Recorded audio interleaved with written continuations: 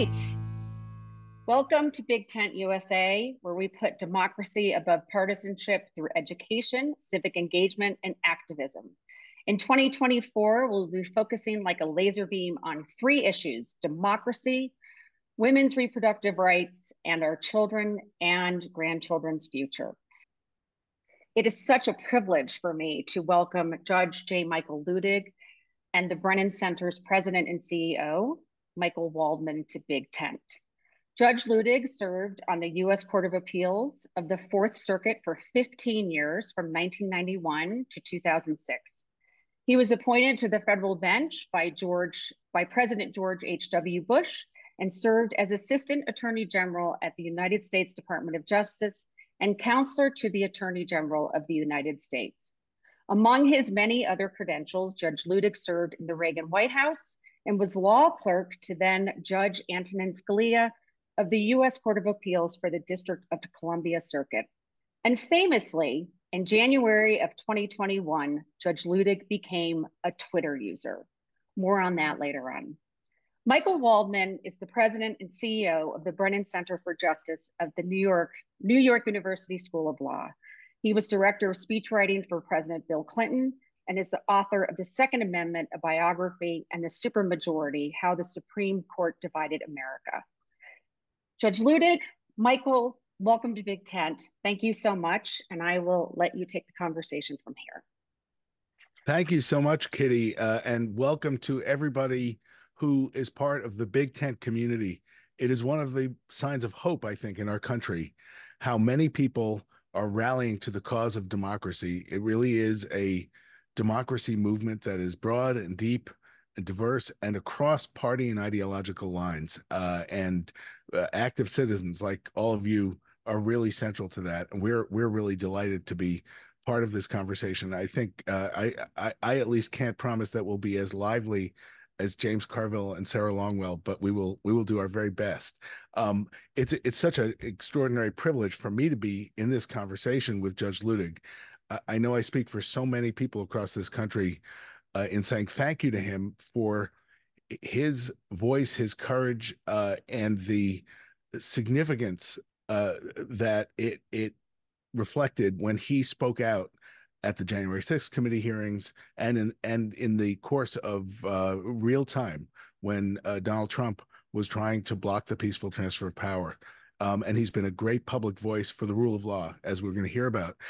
As a lot of you all know, there's a lot happening in the courts and at the Supreme Court this year around elections, around democracy, and really for the first time around Donald Trump's efforts, I would argue, to subvert our democracy. The Supreme Court has been pretty good in the past about staying out of these issues. It certainly stayed out of a number of these cases in 2020, but it does seem as if it has no choice this time but to get involved. And on February 8th, the court will hear a challenge to the ruling by the Colorado Supreme Court, which probably everybody's familiar with, which said that the 14th Amendment, in a provision that for many years had been little remembered, said that if you engaged in an insurrection and that you had taken an oath as an officer of the United States, you could not serve in public office.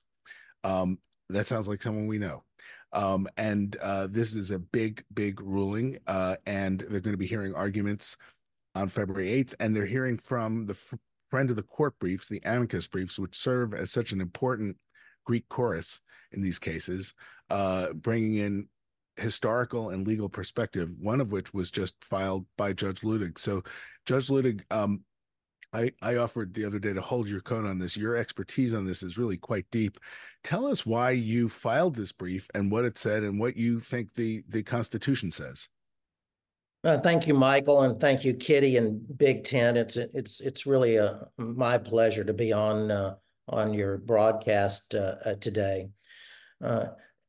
Michael, a number of my colleagues, former Republican officials in 6 prior Republican administrations, did, as you said, filed an amicus brief in the Supreme Court yesterday afternoon on the disqualification question of the former president that's now pending before the Supreme Court of the United States. Some of us that filed that brief have long believed that that the single best argument that the former president is disqualified under Section 3 of the 14th Amendment is that he engaged in an insurrection or rebellion against the Constitution of the United States when on January 6, 2021, he attempted to remain in power beyond his constitutional term of 4 years and prevented on that day the peaceful transfer of power for the first time in American history. There is a lot packed into that one statement, all of which we explain in the brief that we filed last night. But to begin this conversation, I would point out to your listeners and viewers that the 14th Amendment disqualifies a person who engages in an insurrection or rebellion against the Constitution. That is, by its terms, Section 3 does not disqualify one who engages in an insurrection or rebellion against the United States or the authority of the United States. It was many, many months ago that the legendary Harvard professor Lawrence Tribe and I wrote an article in The Atlantic explaining that, and also that the former president is disqualified under Section 3 from holding the office of the presidency in the future. It's such an interesting history lesson, and for all of us, one of the briefs that was filed that is worth reading, even just as a matter of narrative history, was filed by Akhil Amar and his brother Vikram Amar, both law professors, pointing out that, like so many parts of the Constitution, there was some sort of specific stuff that this provision of this amendment was responding to. And it was not only the insurrection that we know of from the firing on Fort Sumter and the Civil War, but also the conduct of high officials a few months before, including President Buchanan's Secretary of War, who, having sworn an oath to uphold the Constitution, basically allowed the weapons of the U.S. Army to be distributed to the Confederates and the property in all the southern states. In other words, that the insurrection didn't necessarily have to involve bursting in through the glass doors or firing a gun if you were somebody who had an oath. And it was pretty interesting. What do you say to people, and I will confess this has often been how I have felt about this, who that Donald Trump is guilty of having engaged in an insurrection against the Constitution, and if there's an outcome here where the Supreme Court says, "Oh well, he didn't," that would just be a terrible outcome. Though I don't expect that. He clearly there was an insurrection. Clearly he engaged in it. Clearly, he was an officer of the United States, even though you could read that provision and wonder why the president is not specifically mentioned. But there certainly was plenty of contemporary commentary by the sponsors of the 14th Amendment indicating they meant people like the president. But that the decision about this whole matter, which is such in a sense, a new thing, has not been used for so long, that it ultimately is troubling if it's made by election officials, as in Maine, or a court in a state, as opposed to what happened with the Civil War, where there was a congressional declaration of insurrection. How do you, this is the question of, is it self-executing? How do you respond to that? Because that has seemed to me uh, to be the biggest challenge. And Lawrence Tribe, I believe, at least at some points, has raised this as well. Michael, those are all good questions. Let me begin to answer them, though, first by returning to your earlier observation about Akil and Vic Amar. Uh, Professors Amar are two of the finest constitutional minds in the country today.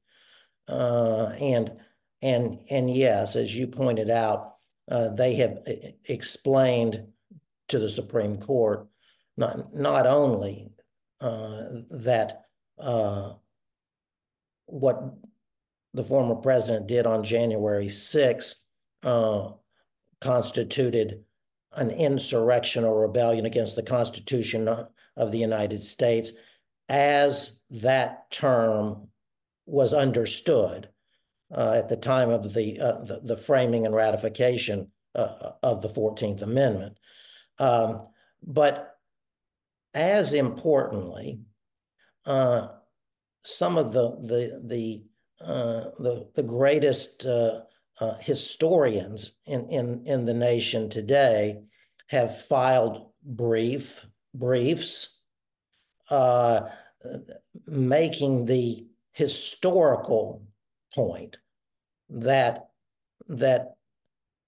what the former president did in and around January 6th was the equivalent of what was regarded as insurrections or rebellions against the Constitution at the time of the framing of the 14th Amendment. So, for instance, in our brief, we're not historians and we don't pretend to be, but we did cite one example that the historians and professors have cited in their briefs, and that is the South Carolina's secession from the Union. In the wake of the Civil War, that was what we explained in our brief was that that was an effort to deny President Lincoln his powers under the Constitution to govern the only South Carolina. Okay. Whereas, in contrast, the former president's efforts on January 6th were aimed at denying the then newly elected President Joe Biden his power to govern the entire nation. The word we chose to contrast those two was that the former president's efforts were broader in their impact on the Constitution than were the efforts of South Carolina to secede from the Union. But then turning to your larger questions, first, what we all need to understand is that the disqualification that's provided for under Section 3 is not anti-democratic. It's precisely the opposite. It is one of, if not the single most pro-democracy provisions in our Constitution. What the Constitution tells us, rather, is that it is the conduct that gives rise to disqualification, an insurrection or rebellion against the United States Constitution, that is anti-democratic. That's just not even a question. There are many, as you know, and your listeners know, there are many provisions in a Constitution that one could deem to be anti-democratic. It is the Constitution that prevents all of that anti-democratic behavior, such as, for example, the electoral college. People have long thought of that, the electoral college, as anti-democratic, and under the one definition of democracy, it is. So in the 14th Amendment, it's the American people, through their Constitution, who have withdrawn, if you will, the decision to return the former president to the White House, if he indeed engaged in insurrection against the Constitution of the United States. This is not, as the political people in our country have said, this is not Joe Biden. It's not the Democratic Party. It's really us, the American people, through our Constitution, who have withdrawn this question from public decision. It's an interesting point that I think a lot of folks who are not marinated in these legal questions might not catch, that the most prominent argument for this before this case was actually made by some very conservative scholars, William Bodie, and a lot of the people who are most vocal in support of this disqualification are in fact folks like yourself from the conservative legal movement. And in a sense, the strongest argument is what we would call an originalist or a textualist argument. And the argument, in a sense, on the other side is a sort of, well, it's just too much. It would be too intrusive an act by the court to do this, and in a sense, the kind of thing that would have been derided as living constitutionalism or something like that, or at least an aspect of judicial restraint that Justice Thomas, for example, when faced with a choice between what he understands the original intent of something to be and current practice, he's always felt it proper to rely on what he sees as the original public meaning.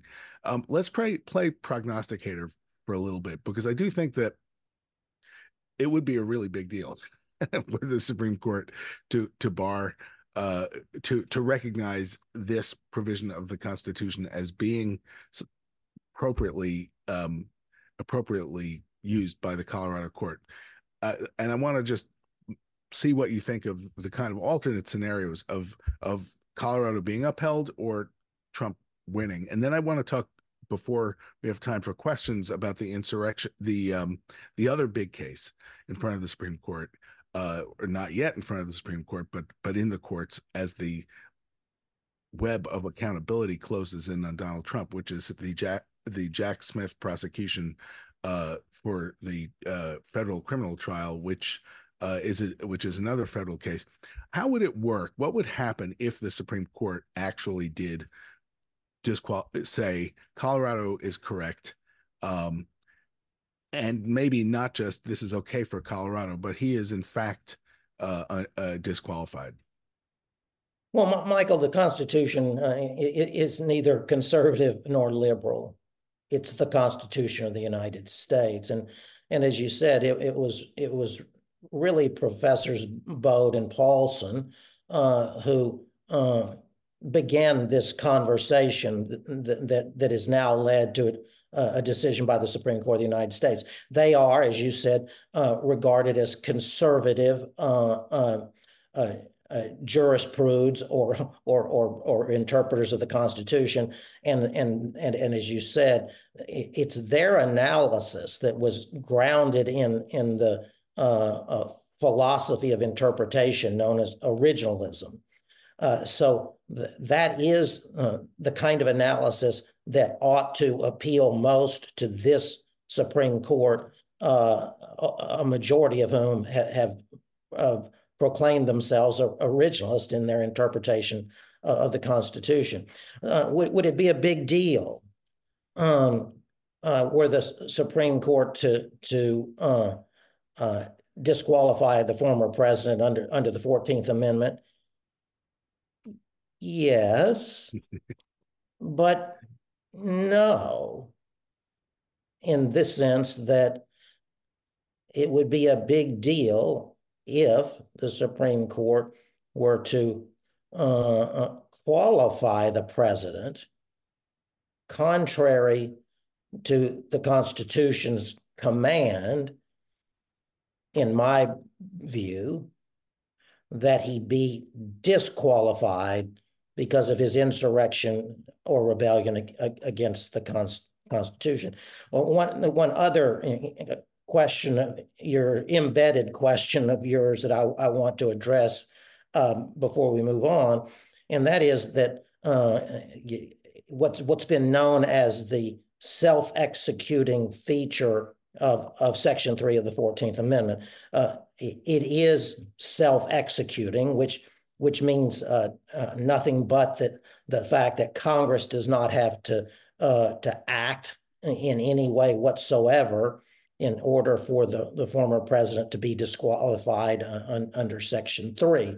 And what we've explained, I think, for the first time in any of the briefs to the Supreme Court, is that the question of the disqualification of any person, including the former president of the United States, is, per the Constitution, a judicial determination.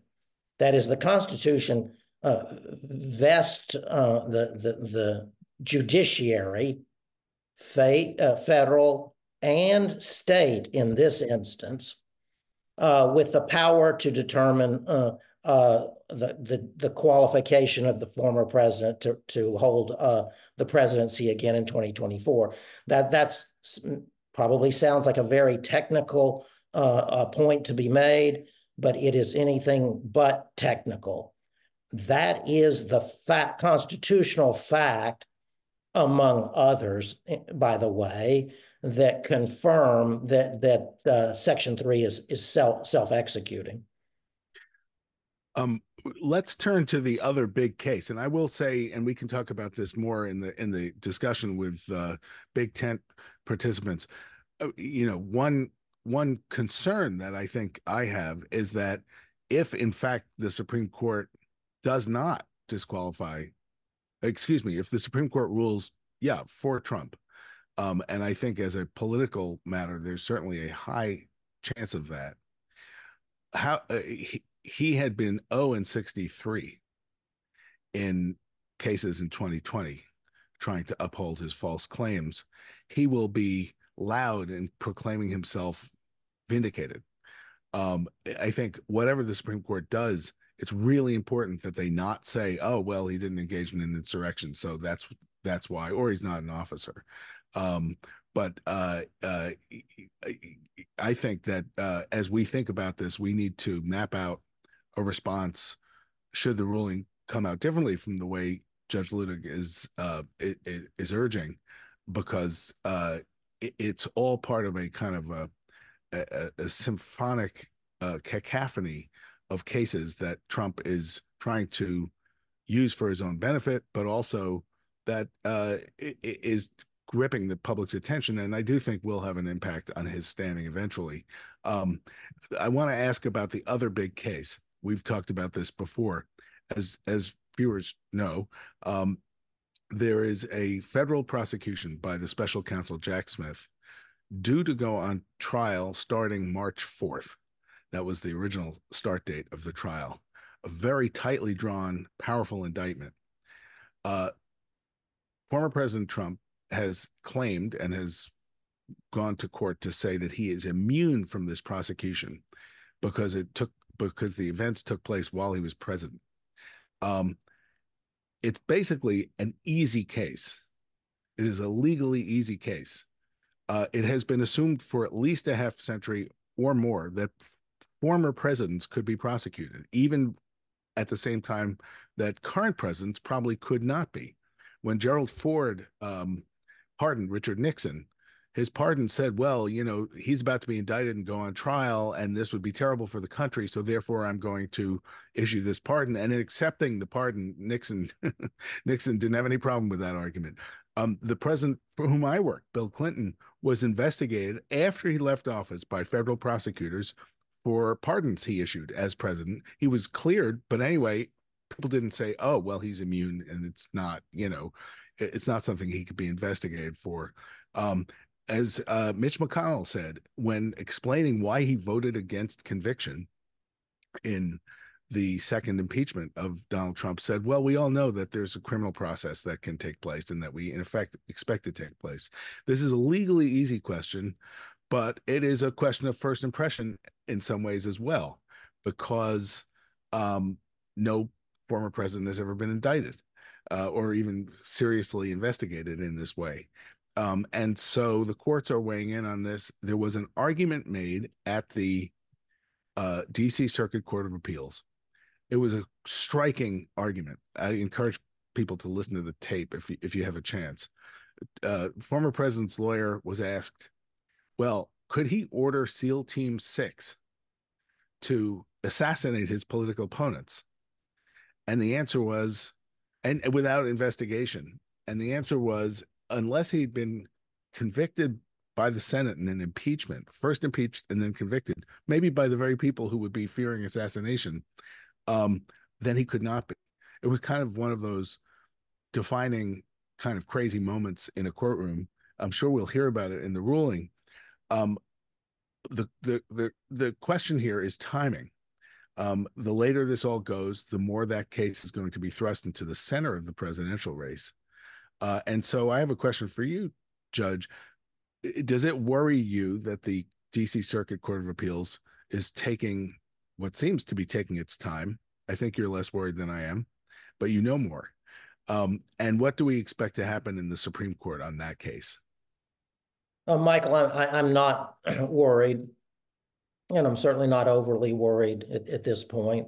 The judicial process and the wheels of justice turn very slowly, and that's because there's so much at stake. And when the judiciary speaks, it gets it right because it understands that that is the law of the land.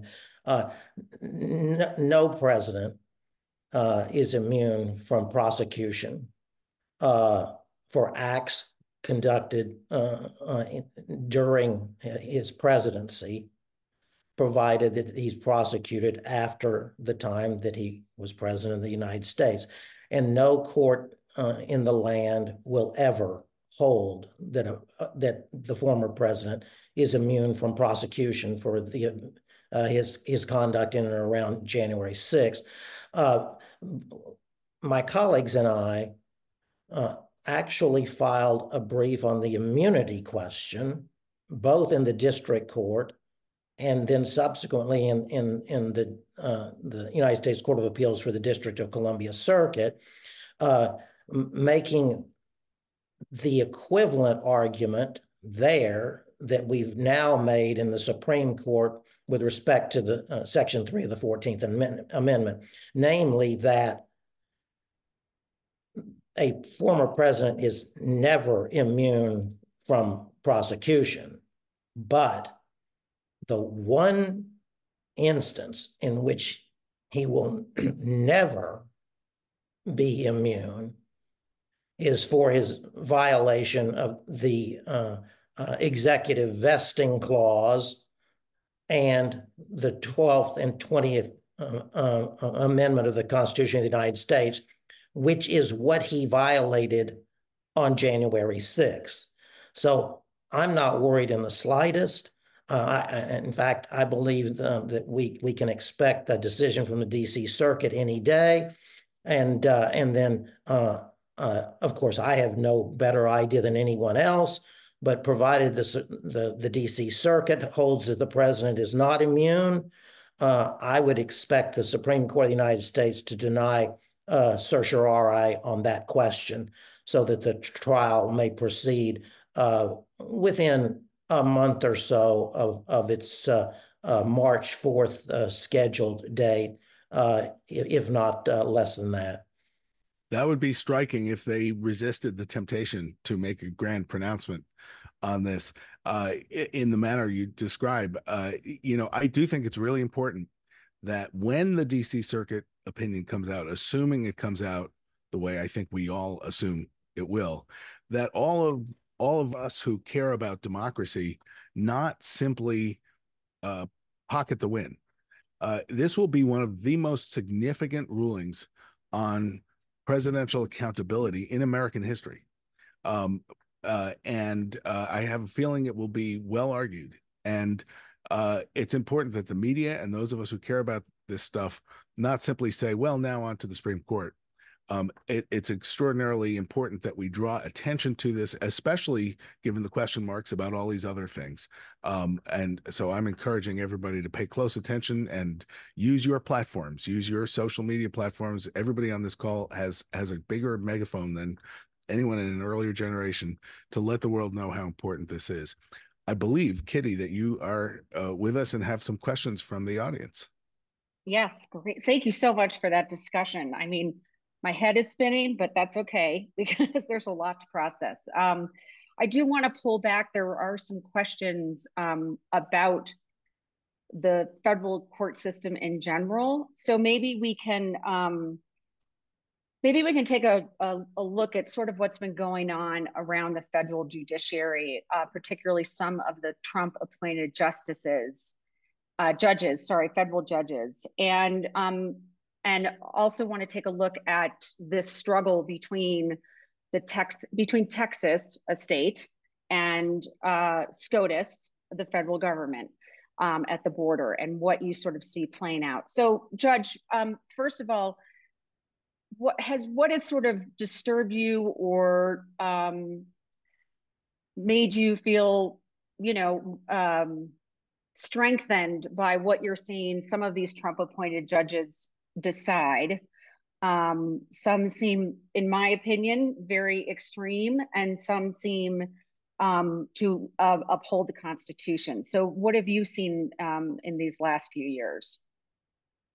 Well, I've not seen that kind of dichotomy, Kitty, at Okay. all. First off, we all have to understand that there's three tiers within the federal judiciary: the district courts, the courts of appeals, and the Supreme Court of the United States. So before anyone can hastily claim that the federal courts are not enforcing the Constitution of the United States, at least you have to have the final decision on that matter from the Supreme Court of the United States. More specifically, I suspect that some of the decisions that you're referencing are decisions by the federal district courts. Okay. Yes. And in particular, a decision by a federal district court is temporary only, pending its appeal to the United States Court of Appeals, the relevant court of appeals. So I have said, with respect to some of those district court decisions that I suspect you're referencing, that the check and balance, if you will, within the federal judiciary is the appellate process, including specifically in this instance, the courts of appeals. So until or unless we have a decision on a fundamental matter from a court of appeals, and from my perspective, it's premature. It's premature even to talk about a decision of the federal courts as a whole. Okay, that's helpful. Michael, do you want to talk to us a little bit about this sort of what we see as a struggle right now going on in Texas? Well, what you're seeing, first of all, is a response to a real, genuine factual challenge at the border of so many migrants coming to the country, so much difficulty in keeping control of the border, challenges for cities and states all over the country in absorbing these migrants, and the need for a modernized and updated asylum law and immigration law, which, as we've seen even just in recent days, is stymied by the political paralysis and polarization in Washington. The last time the federal immigration laws were significantly updated, Ronald Reagan was, I believe, in his first term. And that is the underlying fundamental challenge.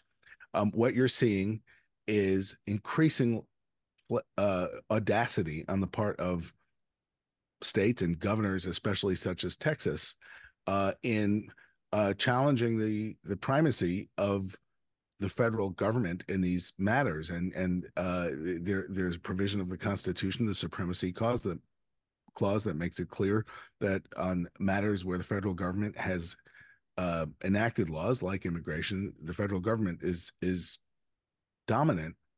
What's happened is they put up their own fence, and it's a very open challenge both to the courts and to the executive branch. And four of the justices on the Supreme Court seemed, in effect, to side with what Texas was doing.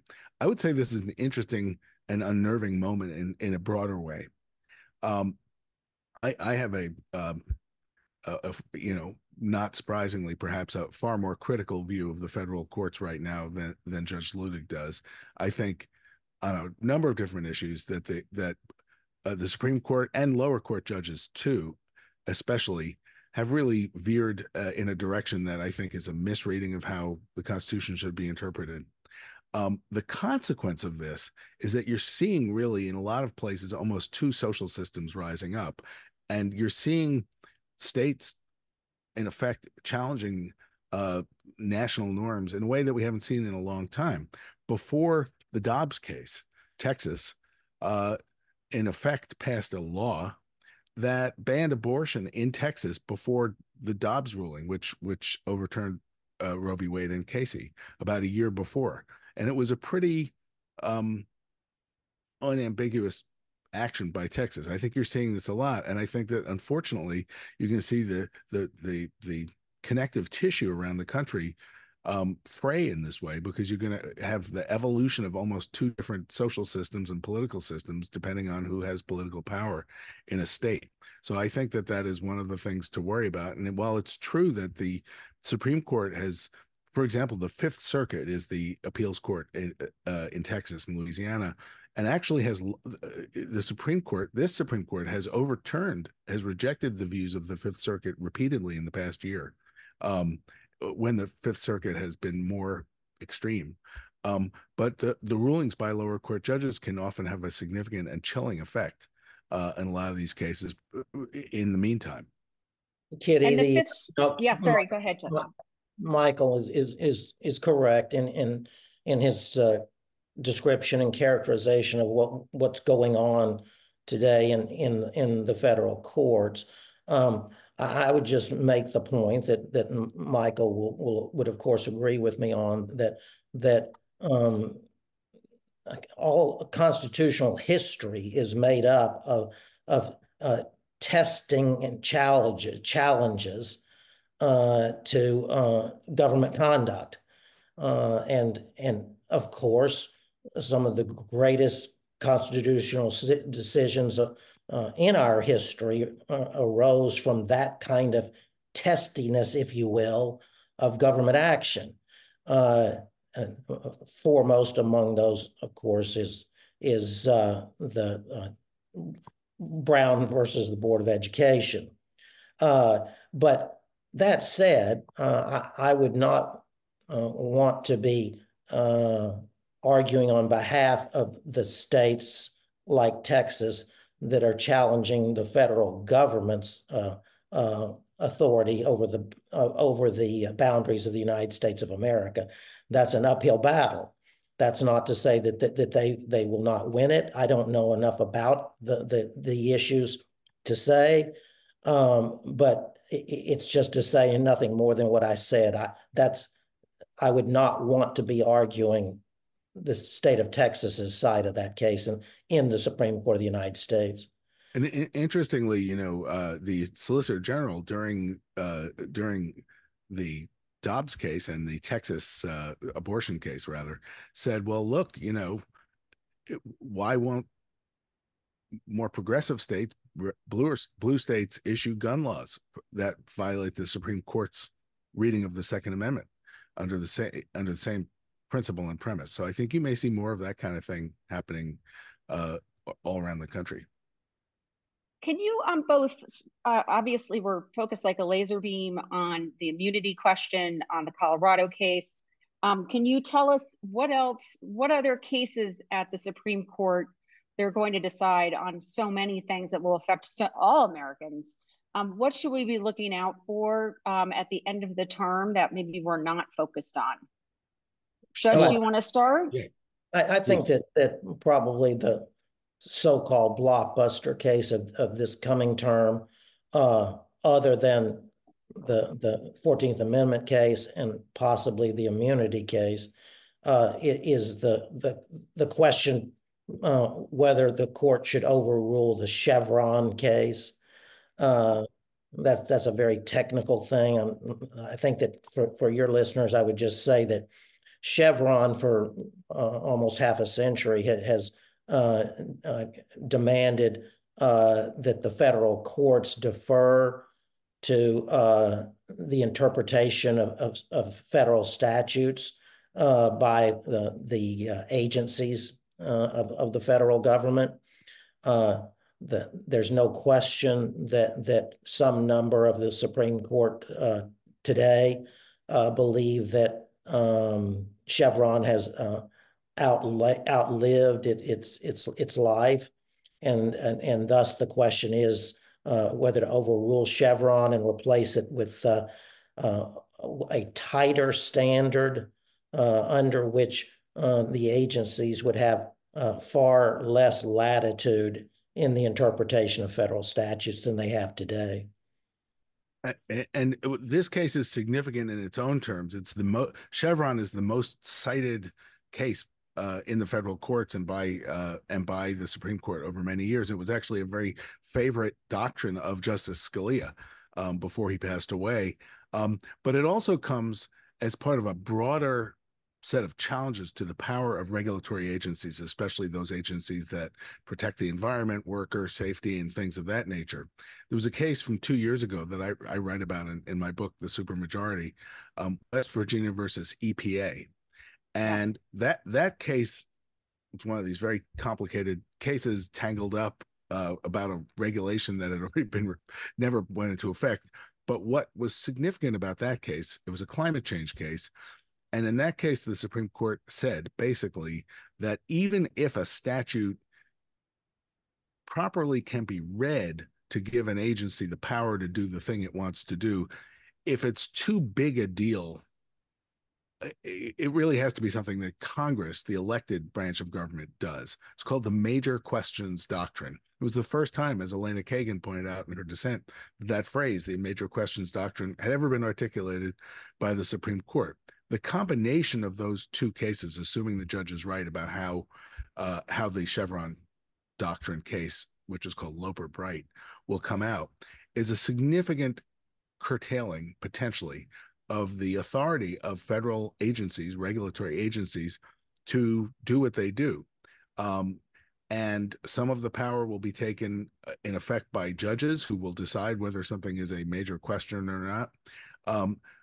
Putatively, the power is being given back to Congress, but since Congress has a hard time acting or has already passed the laws that authorize the agencies to do this stuff, it really ultimately winds up curbing, in realistic terms, the activism of the agencies. So it's going to be a big deal. And you're right, it's technical, and it's not as vivid as an abortion case or a gun case or a Donald Trump case. Kitty, the Major Questions Doctrine was the Supreme Court just created that out of whole cloth. There's no argument that it did anything but that. We will keep that at the top of the list. Quick question, gentlemen, and then I have a magic wand question for you. Did Clarence Thomas recuse himself from the Colorado case? Do we know?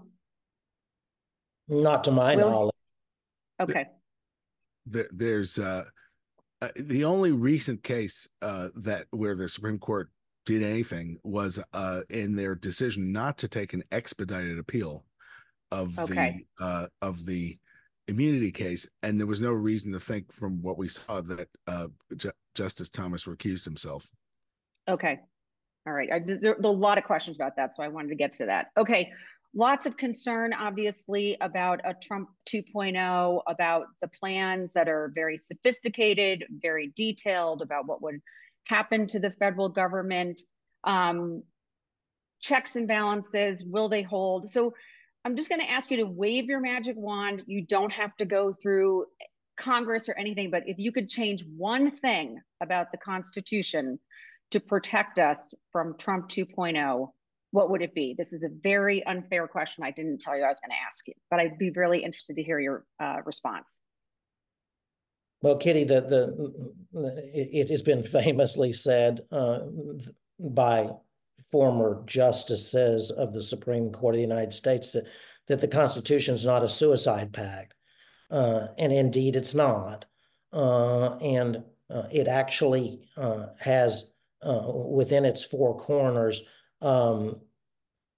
several provisions that were designed to protect America from an assault on her democracy. And all that needs to be done is for America, through the Supreme Court of the United States, to enforce those provisions of the existing Constitution. I agree emphatically that the Constitution is fine and doesn't need to be changed. I think that there are steps Congress can and should take to live up to its role to defend checks and balances.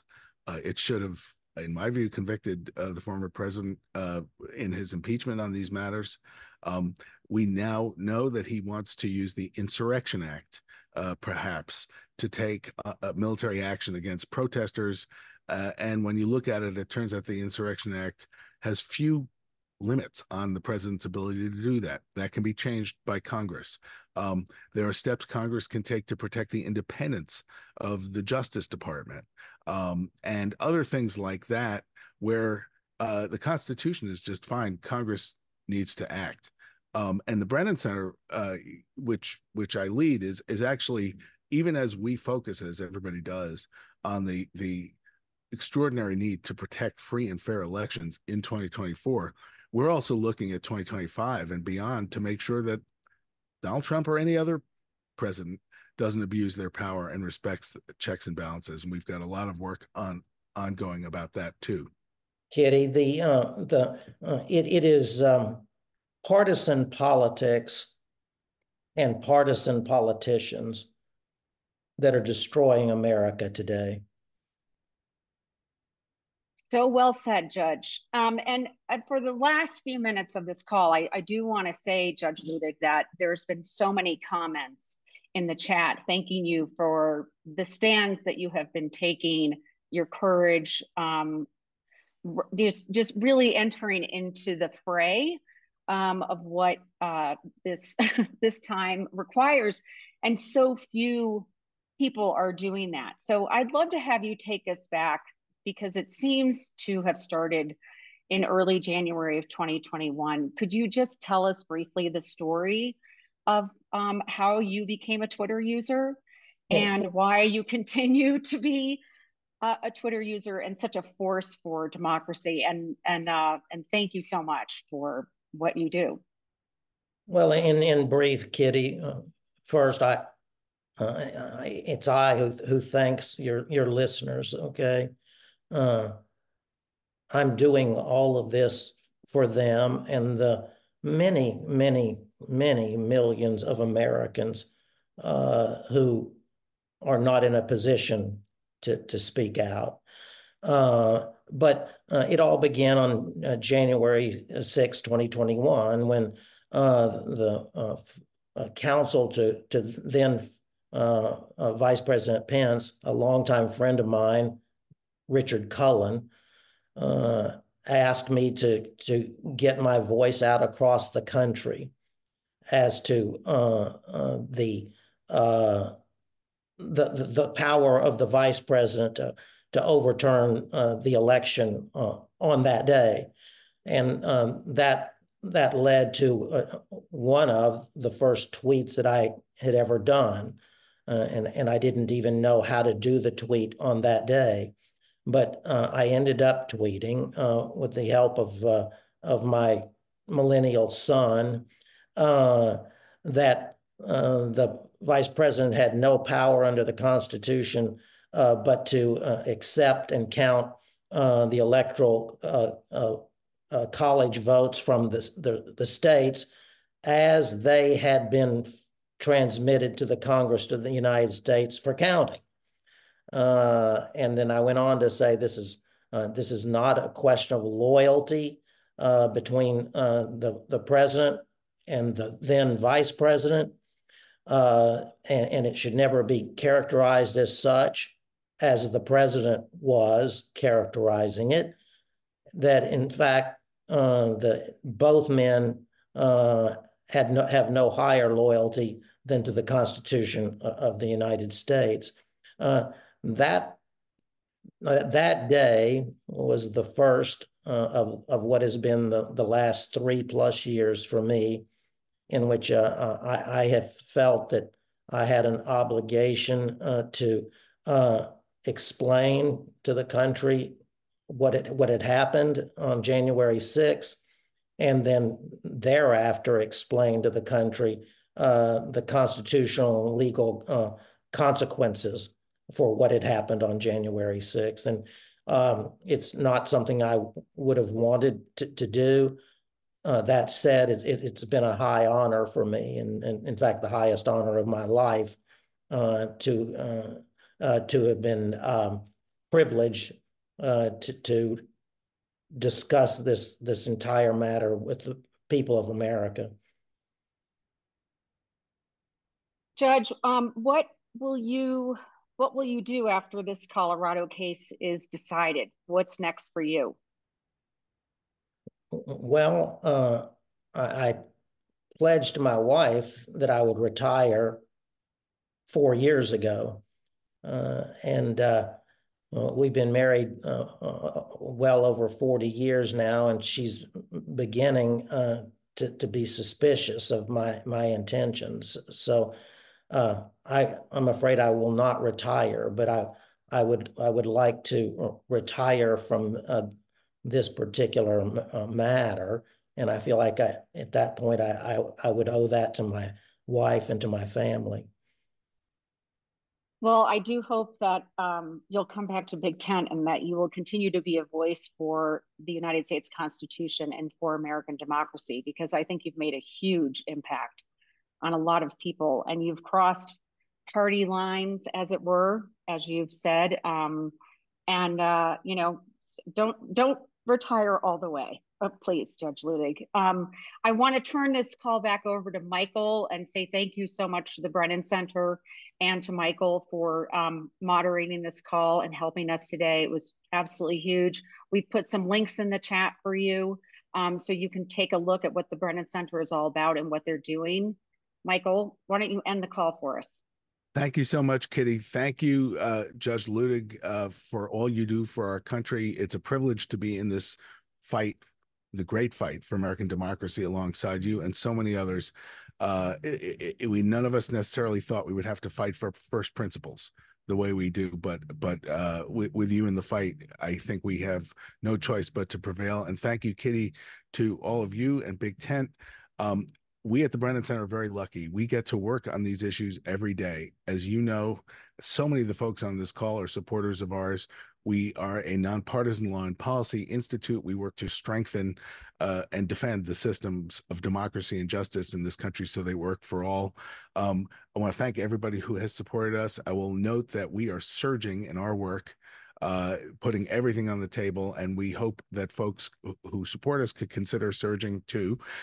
We are entirely funded by our 40,000 supporters, and I'll mention quite a few of you have been able to join us at the Brennan Legacy Award Dinner, which is a gathering this year in New York on May 1st, and we will be honoring Secretary Gina Raimondo, the Commerce Secretary, who is a leader on AI issues in the administration, and will be honoring retired Chief Justice Maureen O'Connor of Ohio and the Ohio Organizing Collaborative. She is the Republican Chief Justice, retired, of Ohio, who ruled against gerrymandering. Partisan gerrymandering is done by all parties.